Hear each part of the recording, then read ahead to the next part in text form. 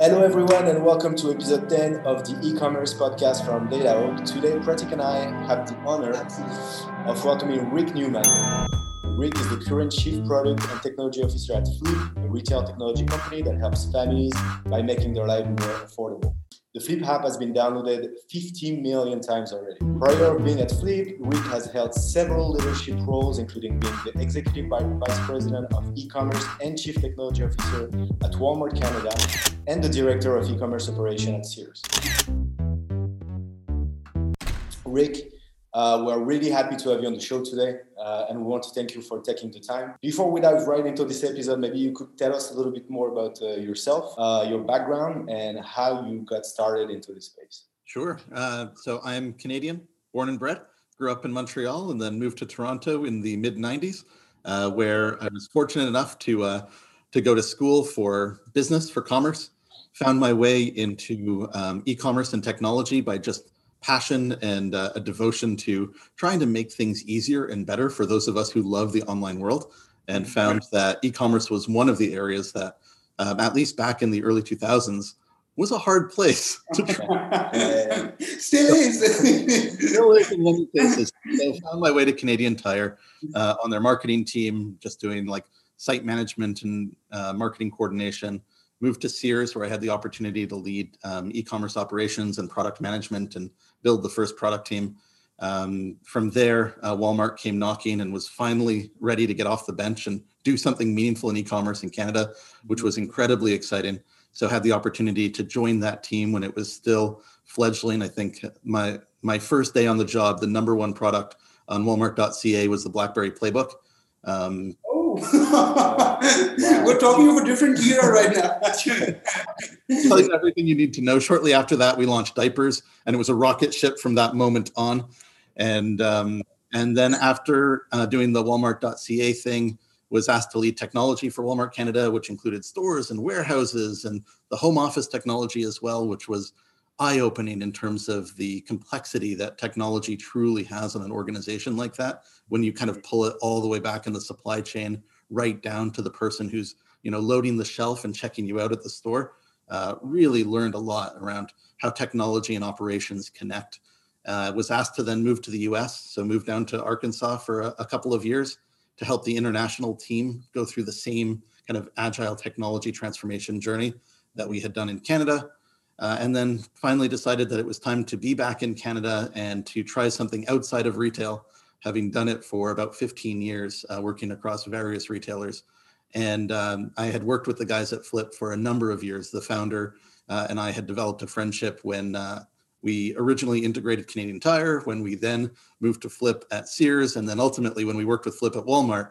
So knowing how well the company served large retailers and the vision that they had, it felt like it was an amazing opportunity to come and join a retail technology support company on the media side, where I could learn something brand new and try my hand at something that I'd never done before. And it's been an awesome journey. I just crossed 1 year. Awesome. And the team is brilliant. The work that we're doing is incredibly fun and ever more relevant through a pandemic. So it makes it a fun. 50 million downloads of the app. That's huge. I mean, when you consider there's maybe 120 million households in North America, 50 million downloads is huge, right? So tell us, what is Flip and how is it helping shoppers, save those bucks? Yeah, absolutely.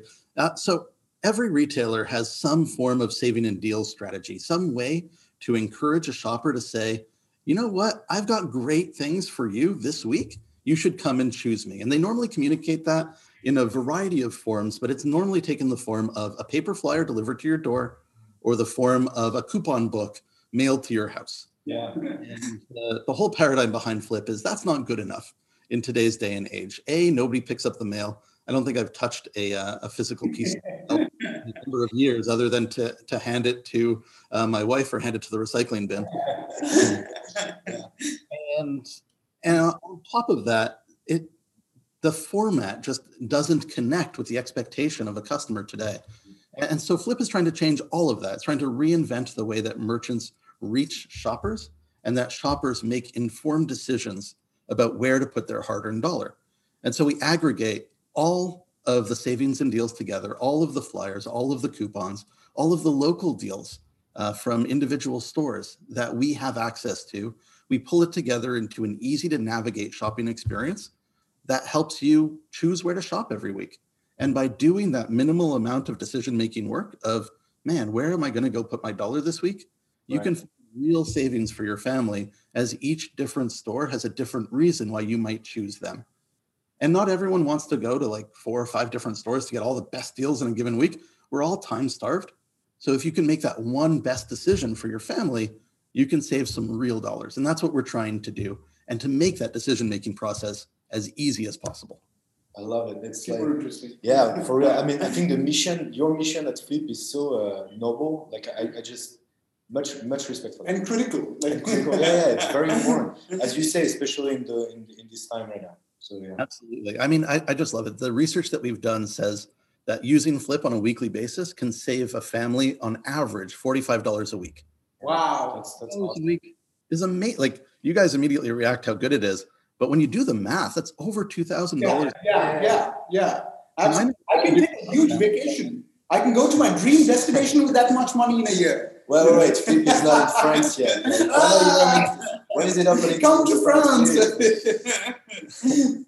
Fair enough. Yeah, if we don't operate in France, we have all of those millions of downloads were across the US and Canada. Yeah. And so if you want to experience that, come across the pond. You're going to love it. If we come to France, I'll message you guys first. Cool. Rick, what's a typical work day at Flip for you? Yeah, for sure. I mean, as a chief product officer at an organization and a chief technology officer, no 2 days are the same, but there are some common themes. I mean, the most important theme is, how do you set your strategy right? So a good part of my day is working with my CEO, with the rest of the executive team, and ensuring that we've got the right strategy in place. There's so many things we could work on, and we're not a huge team. We're not a Walmart where we have access to a significant amount of resources. You gotta pick your battles, right? You got to choose the right path, right? And so I'd say number one is having the right strategy. And so I spend a good amount of time understanding the market, understanding how we're performing, and then looking at what are some new avenues that we can do and new products we could even explore that could help us achieve the mission. But of course, the next highest priority, and probably more amount of my time, is then spent on making sure that we've got the right team to go do it. Because in our world, the team is everything. When you're breaking new ground and you're trying new things, there's no like automation program you can just buy off the shelf and say, poof, your strategy is realized. You have a brilliant team who can knock down and change the way that you go and deliver. And so the biggest part of my energy is spent with the team, making sure they understand the strategy and where we're going, so they have as much context as possible, inclusive of the context of retail. One of the great advantages I have is that I've worked in retail for a long time. And so I can help explain the mentality of the merchant and why they're putting out all of these savings. And the business side of things, not just the tech side. Exactly. And give them both the strategy context and the customer context in order for them to make great decisions when I'm not around. Because the reality is, I don't want to make all of the decisions. There's a brilliant team for that. And so really trying to make sure that I have a brilliant team, they understand the context, and they're motivated to go chase it. And I'd say that's like the number 2 piece of my day. And after that, it's really telling as many people about Flip as possible. So Rick, tell us, who are Flip's retail partners? And, because there are so many, retailers in America, right? You've got your Walmart, and then you've got regional players like a Food Lion, which I've seen in the East Coast. I've seen Hy-Vee in the Midwest. So who are Flip's retail partners? And then, and do you have like a specific target? Like, for example, Target is, let's say, more high-end than a Walmart. Is Target or Target? So yes, and yes. All of those retailers work with and partner with Flip to a certain extent. Now, I say that with confidence because truly over 90% of major retail in North America is available and visible on the Flip app. And we work with those leadership teams, the teams at each of those merchants, to try and help them cut through and help them be successful with services like content strategy, how to make their content jump out and reach the shopper in the best way possible so that they can put their best foot forward with different media capabilities inside Flip and beyond Flip to take best advantage of those savings and deals and get a jump on the competition directly where they want to do it. The nice thing about the app and the experience is it's super local. So you're targeting a very specific customer, and every merchant is trying to grow and define their strategy, not just at the macro level, but right down into the community. And we can help them do that. So those are some of the different ways that we help the merchant side. And then we've earned a seat with so many North American merchants that it's truly inspiring that now, having worked in retail for so long, I get to turn around and then work with all of the people that I've worked with and support them, whether they're at some of the major grocers in Canada or the US, from Kroger to Walmart Canada to Sobeys, or outside of grocery, even in the hard goods space at Home Depot, at Lowe's, at Rona, at so many of these other major North American retailers. We get a chance to work with them and try new things with them and innovate with them, which is really fun. You know how you just mentioned that you're working with the same retailers across many different geographies, within the country, like different regions. So, I mean, are consumers' tastes, maybe do they vary between, let's say, Canada and the US, and also within states in America? So let's say East Coast, West Coast, are consumers' tastes different? And does that impact the kind of coupons and offers you show on your platform? So tastes definitely differ. And retailers have caught on to this and offer different promotions and then different material in different regions. And we help them reflect that. And we're trying to give them better and better tools to increase the ability for them to be agile in that way, to tell an even more compelling story right down to the store level, or even beyond. Like, as e-commerce becomes far more pervasive and you can truly personalize down to the individual, there's an opportunity for us to get even better. So we're working on a product right now. We're calling it Merch Agility. It's a working title. I know the product team is considering what a fancier name might be, but the whole point is around giving merchants the tools that operate at the speed of retail, because print never did. I mean, when you were trying to build out a print program, you had to then manually look at each different version as it was being printed, and it added layers of complexity. Yeah. So even still, most merchants have a regional strategy, but they have it in the dozens or less in most cases, because of the staff or the eyeballs or the discipline to manage every detail of every print piece that's going out. With an automated capability, you can get much more nuanced, and then you can tailor your message and change it based on inventory position, weather, personalization, so many other factors. And real time, right? Like whichever ad's working, you push that product or that ad. That's exactly right. Giving them the real-time tools to help them then shape demand and work with their customers in the right way. And it's really, really customer-centric as well. I hate it when I get a flyer and I look at an item on the front page. That's amazing. And I drive to the store and it's out of stock. Good point. Yeah. But if we can help them to make every ad spot that much more compelling and make the shopper's time that much more valued, I think everybody wins. So we're working on problems like that. Was there any initial skepticism, apprehension on the part of the retailer side to digitize? Yes and no. I think every merchant has known that they have to digitize the way that they operate, and the customer is driving it. And honestly, merchants are very customer centric. They listen to their customer and they react. They traditionally have been a little slow to react to some of the inevitable future of e-commerce, but understandably, it's been a challenge from a profitability perspective. So I know why a lot of merchants haven't jumped in. My perspective while sitting in the merchant chair has always been, it's very clear that if you don't get into e-commerce, your customers who want that are going to go somewhere else as they build the capability. Other people's customers who also want that would be willing to switch if you are the best opportunity. And there's a real habit breaking moment as people decide that they're going to switch contexts. Mm-hmm. And with the right technology and over time, you are able to make e-commerce as or more profitable than physical retail. But it really takes kind of that innovation spirit and thinking beyond the physical box of the store in order for you to get there. And I think that a lot of merchants are finally seeing that. And it's unfortunately through the propellant of COVID that's done it. But they're finally seeing that with scale, you can then manage through the fixed cost portion of e-commerce and get to that marginal cost basis and start to see it turn positive. And once you do that, scale becomes no longer a barrier and you're able to drive. And so it's really exciting to see the world get there, because I think that part is going to make many people's lives meaningfully better into the future. But I think we're probably a good year away from really celebrating that, as I still wait for my vaccine and maybe you guys wait. It's a good thing you mentioned COVID, because my next question is related to that. So because people wanted to make fewer trips outside, during COVID, they normally went to stores where they could get all of their stuff under the same roof. Like under one roof, get everything, right? So, and that favored some retailers and didn't favor some. It favored like a Walmart or something where you could have everything under one roof. So did you see the scales tip?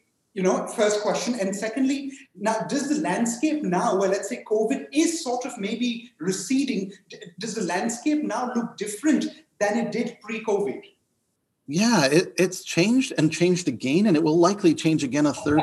And that's the really interesting thing about this past year and the year ahead, is there hasn't been a fixed pattern. Like you said, at the very, very start of COVID, we saw trips plummet to retailers because of exactly what you said. People weren't excited about shopping when they had to wear a mask, and they were paranoid around like getting anywhere close to another human being.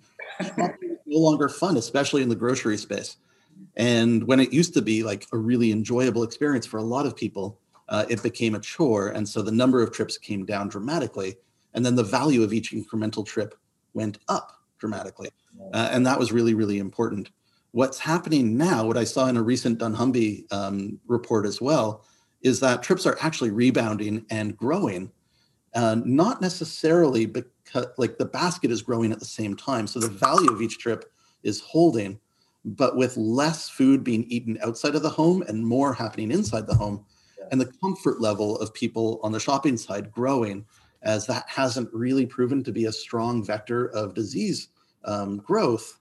I think you're seeing more trips happening now. And so the article suggested the same, and we're seeing it in our data, where we're starting to see traffic continue to grow from individual users as they're looking for that fill-in trip as well of, oh shoot, my kids ate all my yogurt again. Where am I going to go this week?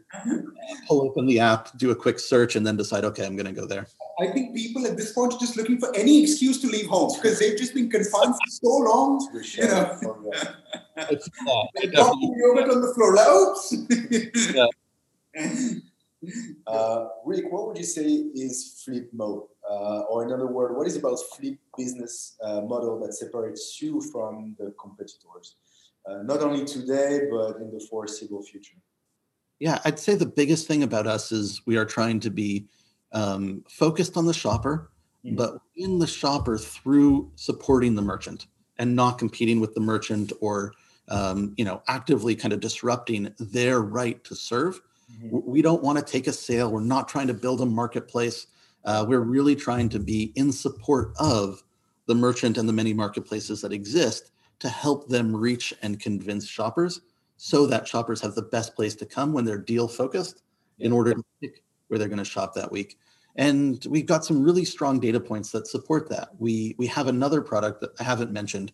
So if you go to most major merchant websites, if you go to walmart.ca, if you go to many other retail websites and you click on See My Savings and Deals or View My Flyer, what you're going to see is a page that's powered by Flip that we give to merchants. We give them that access to a very good and industry-leading technology platform for free, because we know it's so critical for them to have a way to display that content and ensure they can digitize their print. And we are going to be doing that for our own platform in support of them. And so we really want to give them a way to go and display that back to their own customers for free.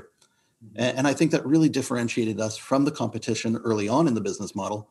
And I think it continues to, because we have such a strong relationship with those merchants when we start in a position of helping them solve one of their biggest problems and then giving them a platform to reach more shoppers to solve one of their other biggest problems.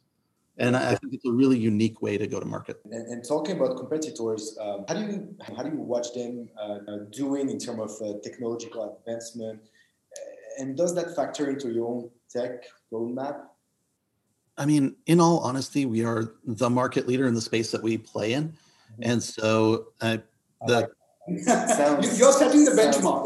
The phrase I've used with the team is that competition is for losers. Once you start to compete, you've already lost.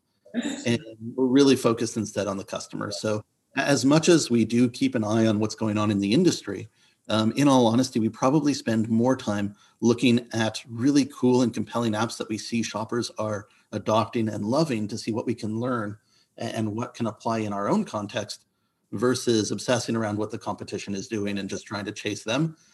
When you're the market leader, I think you have the advantage to set the table and not just chase. Right. You mentioned something interesting. You said you focus on the customer. And if you say that, the first company I'm going to think of is Amazon, the most customer-centric company in the world. And, so Amazon is making an increasingly large play in the grocery space, with of course, not just online, even offline, Amazon Fresh stores and things like that. So do you see Amazon as a potential competitor, or do you see Amazon as a potential partner? Because they might want to advertise their offline retail inventory on the Flip app on the one hand. On the other, because they have so many Prime customers, etc., they may not want to advertise on any other platform besides their own. So they might only want to advertise on the Amazon.com platform, right? So how do you see Amazon, going forward? Yeah. I mean, I see them as a great potential customer. Not even potential. We've actually done several campaigns with Amazon. Really? Okay. Their savings and deals to our shoppers. And as they continue to grow in grocery, they're going to continue to be relevant. But even beyond grocery, there's some great deals on Amazon. They're known for having some excellent prices and some big promotional events like Prime Day. And if we're trying to help a shopper to make life more affordable, that ultimately means that having visibility and understanding of what those deals are is important to our shopper base, and we need to reflect it. And we need to work with Amazon in order to give them a voice to go and do it. What I would say is, as much as they might want to, communicate only to a Prime membership and have people locked in, there are many merchants beyond Amazon with some great deals. I would encourage the shopper to keep their eyes open and to keep, their willingness to go and try something different. If there is a great deal on a product that's going to save them a bunch of money somewhere else, that's the beauty of competition in the retail landscape. More competition means better prices for everybody, and then a willingness to go and shop between 2, 3, 4 different experiences really does help keep that competition healthy and alive. So I'm eager to have Amazon on the platform, and I'm eager for our shoppers to consider them, and for every week to make an informed decision on where to go shop. So Rick, when it comes to shopping for groceries, right, what are some of the things, shoppers value apart from price? Because I think in terms of pricing, eventually companies come down to the bare bones, in the sense you can't fight on price alone, right? So, what are some of the things shoppers value apart from price? I mean, first and foremost, not many people shop for pure price alone. They normally shop for value, which is a combination of price and quality. So getting the quality that you demand for your family at the price that best serves that family and allows you to stretch your dollar to get even more for that family. So it's not even price, it's really about value. And we're not trying to suggest that there's a particular price that is best in the market, but rather help them shop inside the value set that they're looking for. So you can choose which merchants you want to look for, you can choose which brands you care about, which allows you to set your quality threshold and then find the best price inside of that. But even beyond value, shoppers definitely look for many things. They look for, the experience that they're going to get, either in a store or online. What is the end-to-end experience that you're going to have as you choose that merchant? And part of that is distance. So how far do I need to go, or how easy is that store accessible, or, what is the convenience level that e-commerce site can provide? Mm-hmm. Part of that as well is like actual content and like availability of understanding of what you're actually buying. And then a big part of that is assortment. So do you have the products that I'm looking for and in stock? Because that's kind of an important part of it. And do you have something that's going to excite me, something that's new that I haven't seen before, and something to get me out of my chair to come and try you that particular week? So those are a couple of the different features, right? You've got price, experience, access and convenience is some of the major factors. I do have a couple more questions. Yeah, go ahead. So Rick, I mean, this time, because of the stimulus checks and things like that, and from what I've been reading, it seems like there's a very clear correlation between, retail spikes and when the stimulus checks went out. Did you guys see something of that sort on your app? Correlations between stimulus checks and people's shopping, increases? I would have loved to say that we had not, but unfortunately, and this is true in normal times as well. Because we serve an audience that is looking for savings, that needs savings. There's a certain correlation to, as money becomes available, they serve their families. To me, that only reinforces the mission even more. It makes it clear that we are there when they are able to serve their family the best, and it just means we need to fight even harder to have even more savings and deals, reach even more shoppers, and make it easier and easier to find access. Got it. Rick, how much of this COVID-led online shopping boom will stay on once we're past the pandemic? Yeah, this is, place we go the day. My personal perspective is COVID was an accelerant to online shopping, not a short-term boom. Mm-hmm. And so the optimist in me would say that we're not going to see it slide backwards really at all, that a lot of it is here to stay. And it will continue to grow at a similar rate to what it was growing previously, but off of a very significant base. But it won't grow forever. There is a natural balancing off point until and unless even greater convenience levels are unlocked at the scale that we achieve, and we're able to deliver against full baskets at sub 1 hour delivery times with a great experience, with all of the products that you would want and amazing online discovery tools. That's going to take some time. I love this answer. Absolutely. Do you have any other question? That's all for me. Yeah. Rick, do you want to say a little word or whatever you want to throw into the podcast? Sure. What would I say to your audience? I would say retailing is at one of the most exciting times ever, and shopping is at one of the most exciting times ever. And it's incredibly cool to see all of the innovation that's coming to market right now, in terms of different retailers, different products, and different ways to reach customers. If you're interested in making Flip part of your mix as a shopper or a merchant, I strongly encourage you to start by downloading the app, at least taking a look. And if you want to connect with me on LinkedIn and talk more about the future of retail, I'm always happy to do it. Absolutely. Thank you so much, Rick. This has been a great episode, full of good juice, and thank you so much again for coming on the show.